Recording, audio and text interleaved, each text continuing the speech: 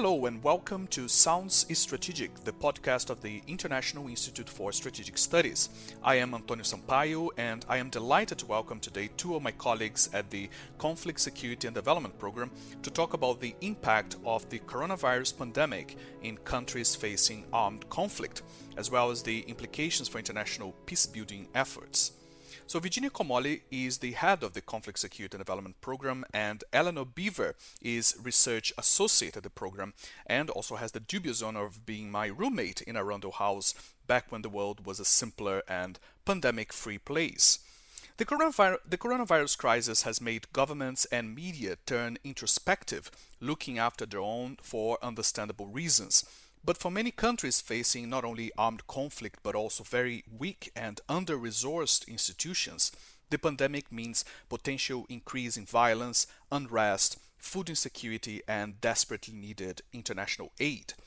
But it may also present some opportunities. UN Secretary General Antonio Guterres, for instance, has called for a global ceasefire to facilitate humanitarian responses. Virginia, let me start with you because you've just come out of the editing process for the annual Armed Conflict Survey. There are currently 33 armed conflicts being followed in the book that we publish every year.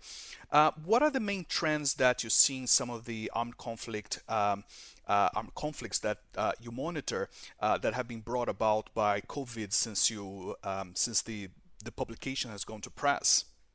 Hi, hello everyone. Yes, the book has recently gone to press, and we've spent months and months studying, analyzing the 33 situation of our conflict currently ongoing in the world. One thing that we spend a lot of time focusing on is understanding the behaviors and dynamics of the many conflict parties that are involved in conflict, both state, multinational organization, non-state actors. They paint a very complex situation. They have multiple agendas, competing agendas that are driven by political, economic, religious, ethnic, you name it, motivations. And this is already, as I said, a very complex situation. And we are now monitoring very closely what is happening with the spread of the COVID-19 pandemic, which adds an additional layer of complication to situations that are already very, very fragile.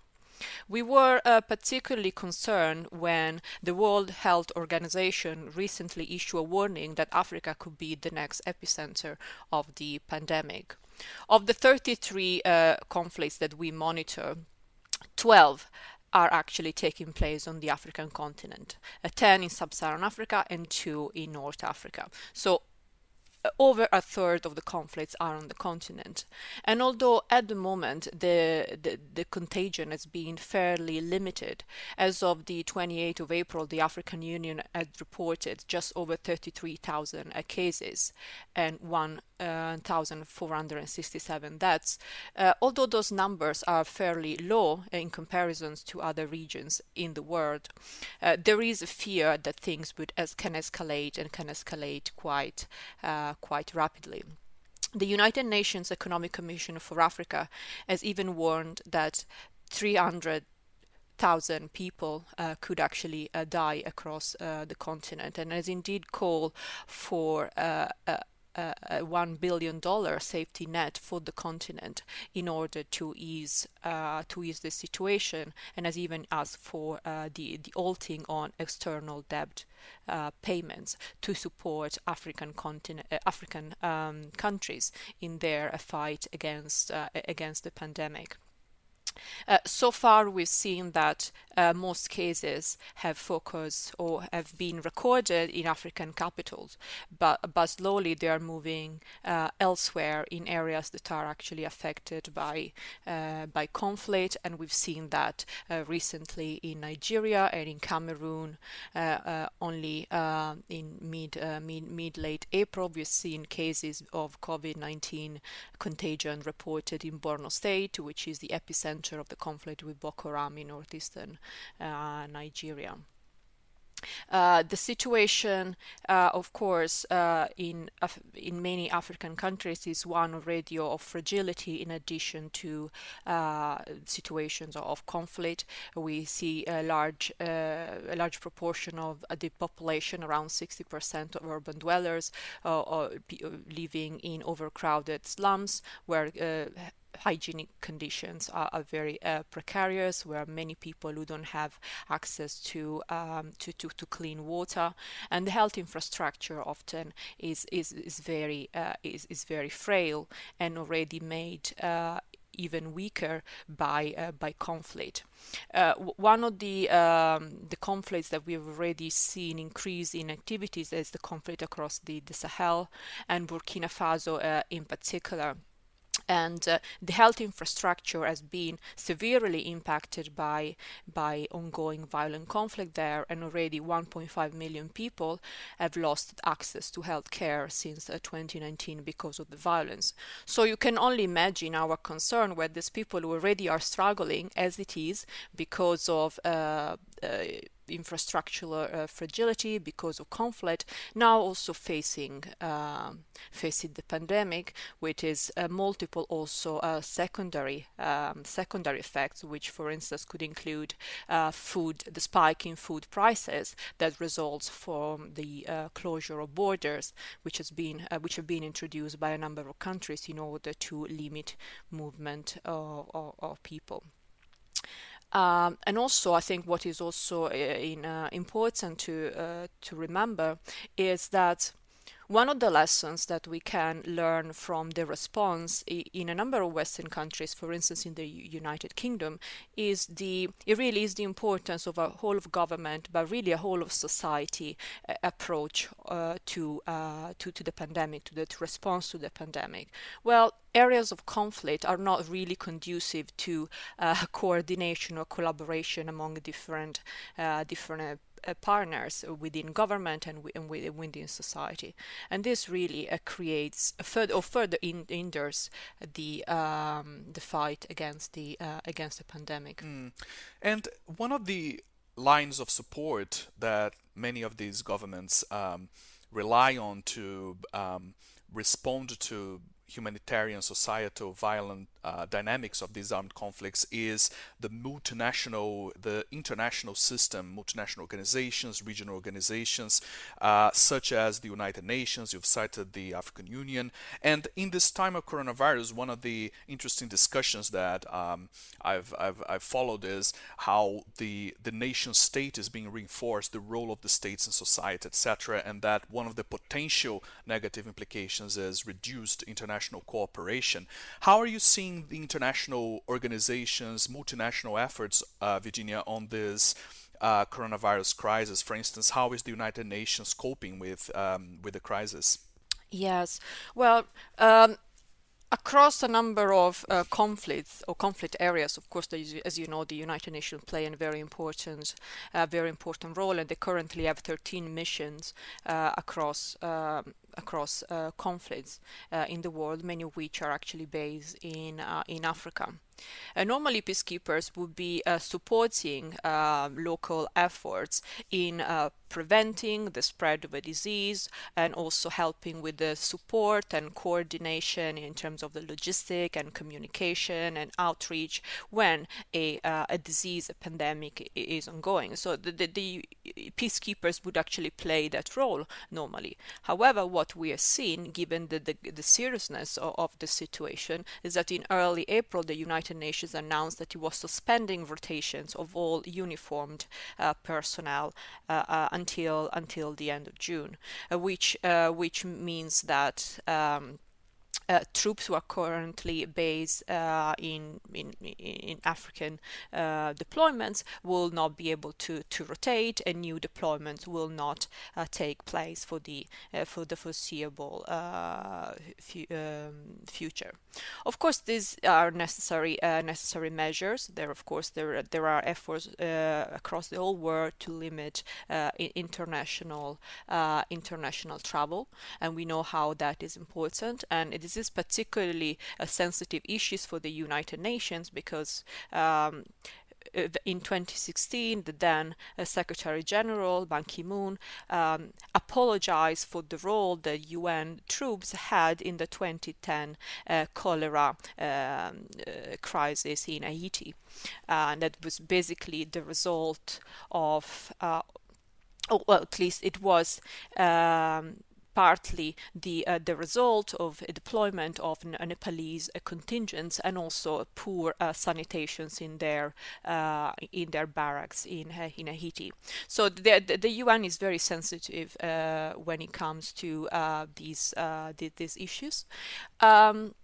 But we've also seen how some countries, such as South Korea, have withdrawn peacekeepers, for instance, from UNMISS, which is the United Nations mission to South Sudan.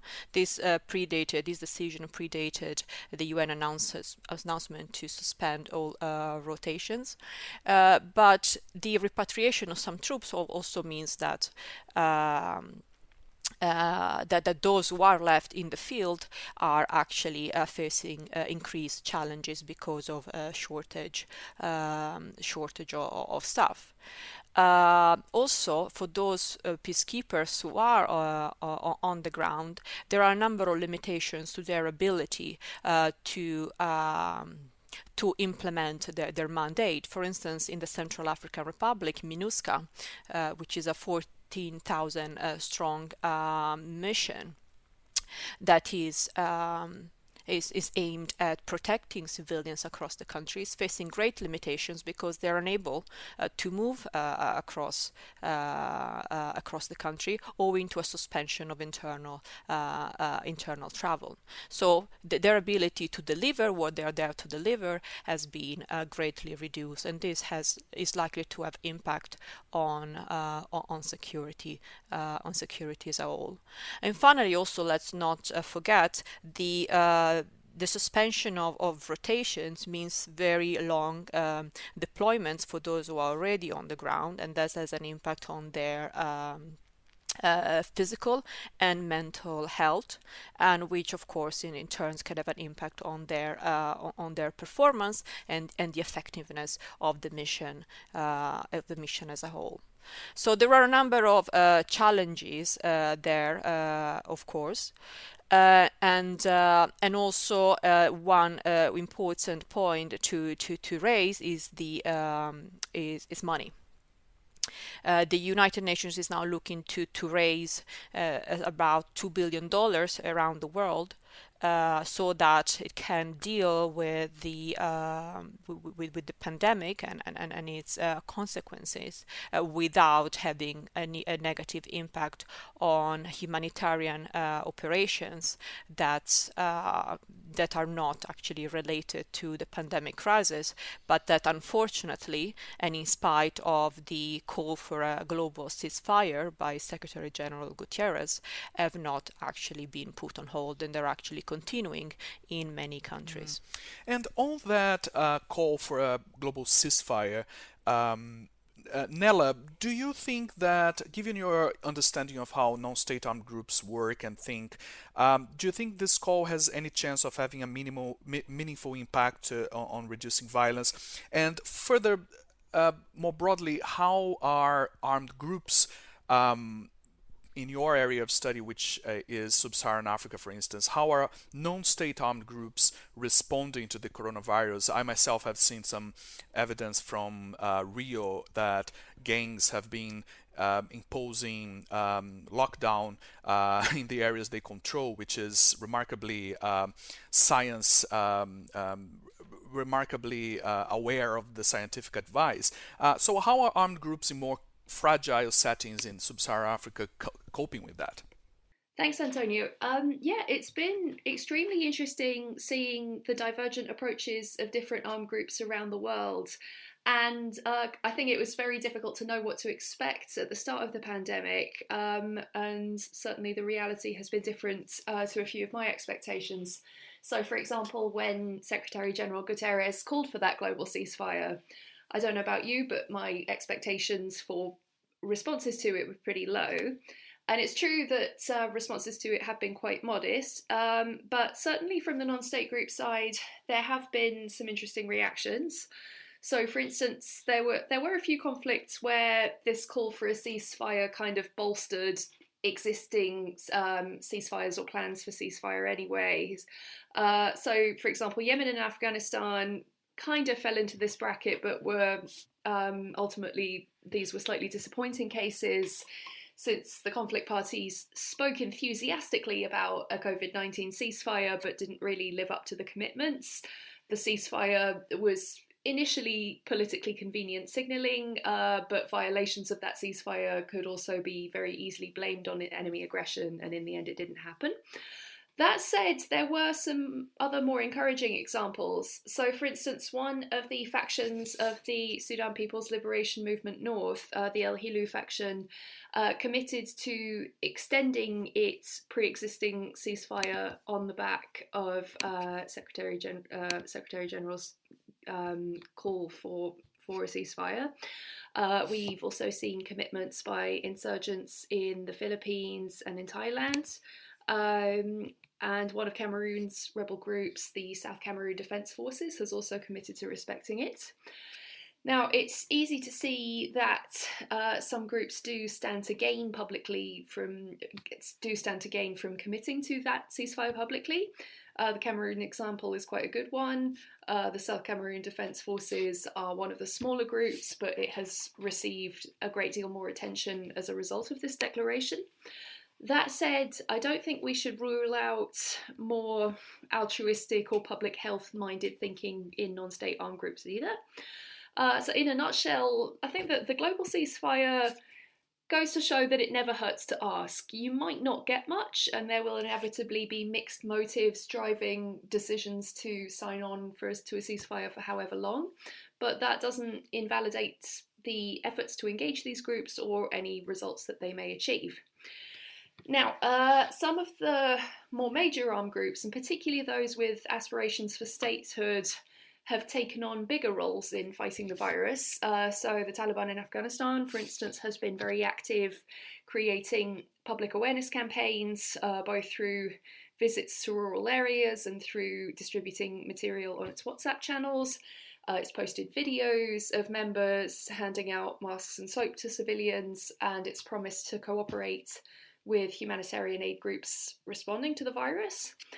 However, some other state-aspiring groups have taken much more concerning positions as far as tackling the virus is concerned. So to go back to Africa, Al-Shabaab released a recorded statement in the evening of April 27th, so last night. It was a sound file of its spokesman, Sheikh Ali Mohammed Raga, with a message saying that COVID-19 was a punishment for disbelievers, but particularly the US, China and the EU for their war against Islam. He told Muslims to pray for protection, and this seems to be their fixed position. They had said something similar at the beginning of the pandemic. I was certainly hoping to see an evolution of their position as the severity of the threat became clearer, but this most recent messages suggest sadly not. And this has some very scary implications for Somalia and for the region more broadly. So as of today, Somalia has 480 cases with 23 dead. Most of those cases are in the Benadir region, which contains the capital Mogadishu. And while this is where the majority of healthcare facilities are, that's not necessarily comforting given the numerous urban displacement camps within the city where social distancing will be more or less impossible, and where delivering any kind of healthcare would be extremely difficult given the presence of Al-Shabaab in those camps. And I guess there's a broader point to be made from Al-Shabaab's reaction, which is that religion is going to play an interesting role in many conflicts during the pandemic.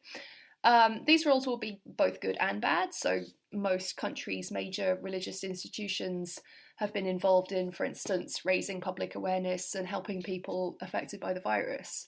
But it's also produced some more problematic reactions. All religions struggle with the question of where God's will ends and human agency begins. But religious fundamentalists who see themselves as God's chosen side and all others as the enemy might interpret the pandemic in different ways. For instance, the Boko Haram leader Abu Bakr Shekau has said, "We have the anti-coronavirus, it is the Allah we worship, so I don't think we can expect him to take the risk seriously anytime soon." We have seen some more mixed reactions from Al-Qaeda and from ISIS. So, for instance, Al-Qaeda said that those among them who are killed by the virus will be martyrs, but it's also still encouraging hand washing in its messaging. ISIS has also had a bit of a mixed reaction. It initially celebrated in its messaging that this disease had been sent to punish their enemies, but this has given way to more cautious messages, including newsletters which give guides to how to protect yourself from the virus, and telling their followers not to travel to Europe, although those followers who are already in Europe should do their best to attack. Now, one of the slightly scarier messages in there was an opinion piece in their weekly newsletter that implied that the best defense against the virus was jihad. It's going to be hard to say how widespread this view is, but I think one thing that's going to be important to watch as far as jihadist groups goes is how they will react during Ramadan. So many jihadist groups view Ramadan as the most important month in which to deliver attacks. This view is very controversial in Islamic theology, but the jihadists have several reasons for it. That's why in a lot of conflicts we see spikes in the number of attacks during Ramadan, and especially in complex wave spectacular attacks. And so far there isn't anything to suggest that their violence is decreasing in response to COVID-19, but an analysis of the number of attacks at the end of Ramadan will be quite an interesting reference point for that.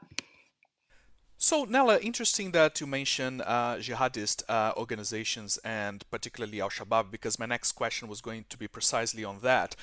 So whereas many actually non-state armed groups have shown some proactive measures against coronavirus and implementing social distancing, there are also some pretty negative and dark precedents for armed groups in situations of crisis. So I'm thinking precisely here of the famine in Somalia in 2011, when Al-Shabaab denied that there was any problem in the areas it controlled in southern Somalia and banned Western aid organizations, which led to huge loss of life. I think there are some estimates of close to 5% of the population in Lower Shabelle region dying of famine.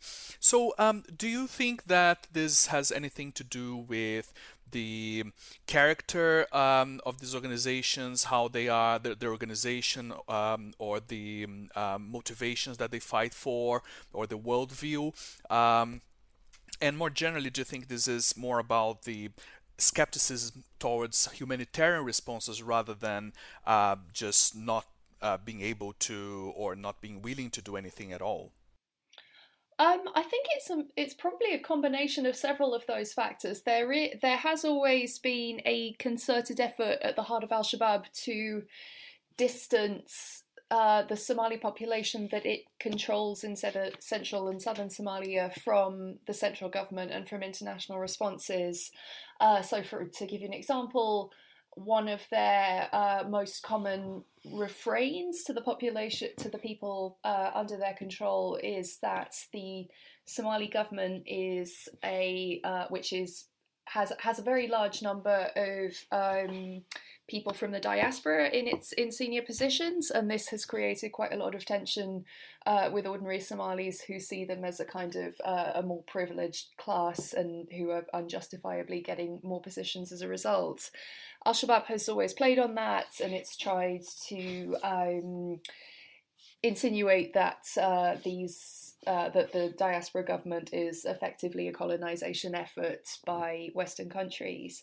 And I think similarly, it's got a history of trying to paint aid groups in the same light. And yeah, I think the comparison with the famine is certainly an apt one for now. I hope that perhaps as cases grow in Somalia, Al-Shabaab will have to be a little bit more receptive to popular opinion if that moves in favor of stronger measures. Right now, attempts at a lockdown in Somalia have been met with a very mixed response, but perhaps public support for one will grow as the severity of the virus makes itself clear. So, Virginia, when we look at the governments in conflict-affected countries, obviously they face weaker, or they have weaker political institutions. They have long-standing issues with providing public services. Has this diminished or weaker position of political systems and governments in conflict-affected regions impacted their capacity to implement quarantine, to implement measures to be respected or trusted by their populations? So how are national governments faring in conflict-affected regions in this pandemic? Well, different governments have introduced different restrictive measures from curfews. They've been introducing bans of travel across state borders. Of course, bans on international travel, the need to wear face masks, etc. But it's also interesting what Eleanor was discussing in terms of people's perception and how in some countries and among certain communities the broader population, or at least sections of the population, don't actually believe that COVID-19 is a real threat. It's not something that will eventually affect them. Of course, this has then an impact on the government's ability to effectively implement those measures, such as social distancing, which, for one, they're already very difficult to implement to begin with, given the very crowded conditions many people across some of this region live in. And also because we have to also bear in mind that there are different ways of life. For instance, how do you enforce lockdowns among nomadic tribes? So it's very hard to develop a strategy for social isolation, for instance, that is a one-size-fits-all, because you will need to account for these different differences among different communities, and indeed there is also an element of mistrust among the population when it comes to the government and also of government measures. I was reading very recently some interviews conducted among some Central African Republic citizens.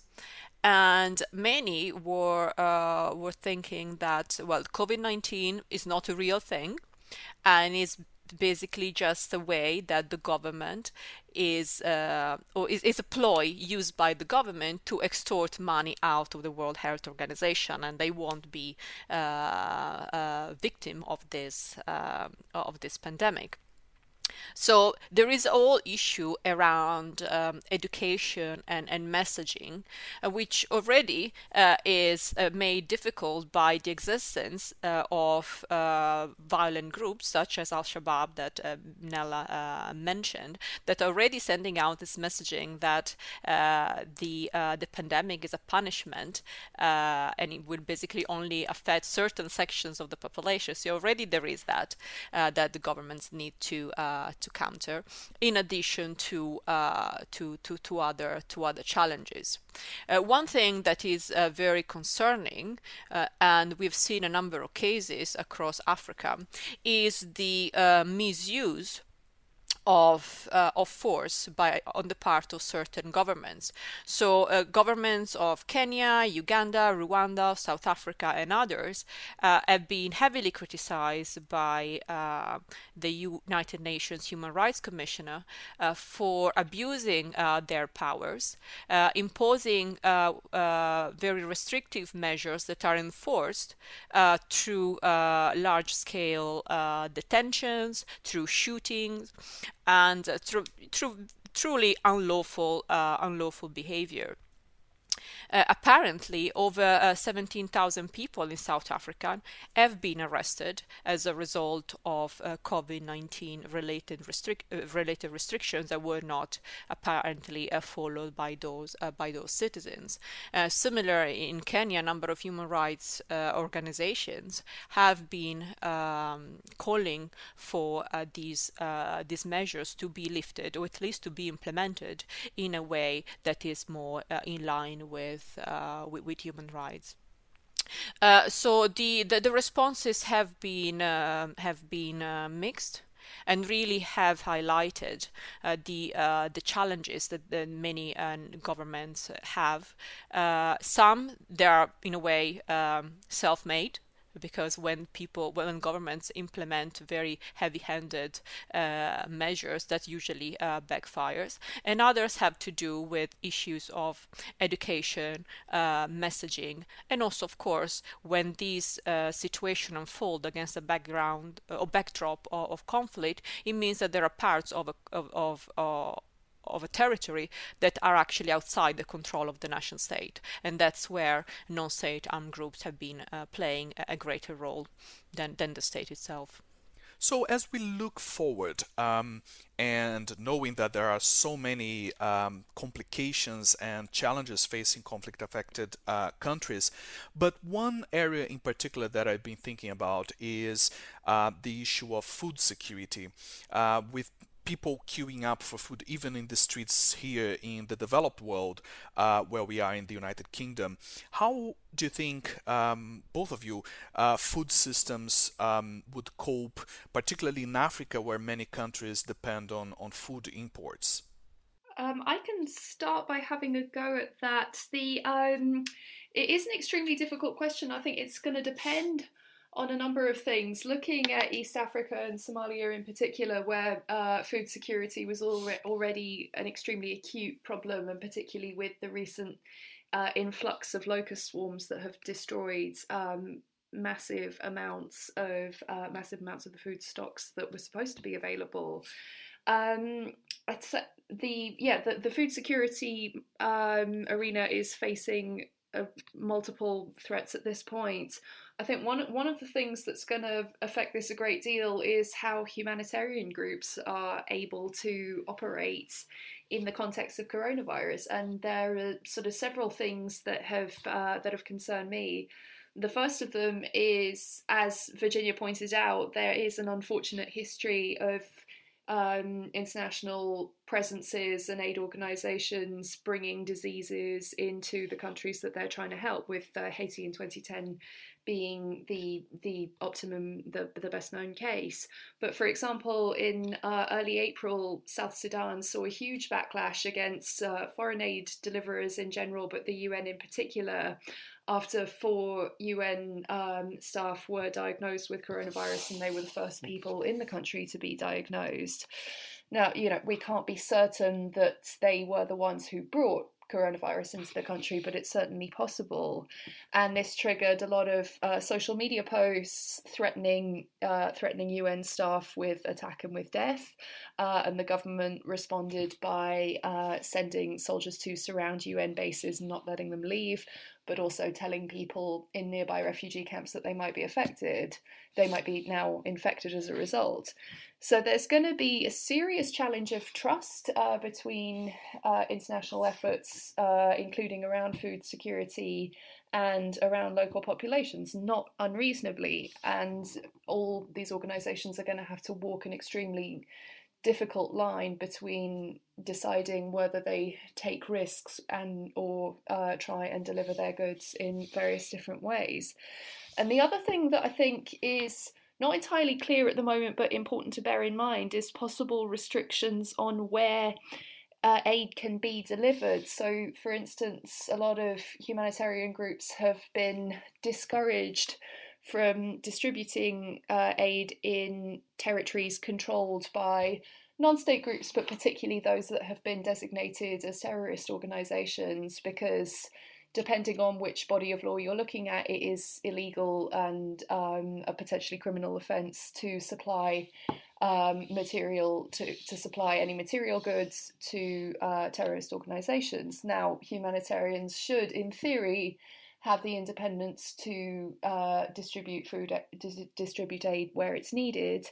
That said, it has been a factor that has limited humanitarian delivery in various conflict zones, and this, I think, the pandemic is the best possible example of why that's a very dangerous reality. That without responses wherever there are cases present, this pandemic isn't going to be stopped. Thanks.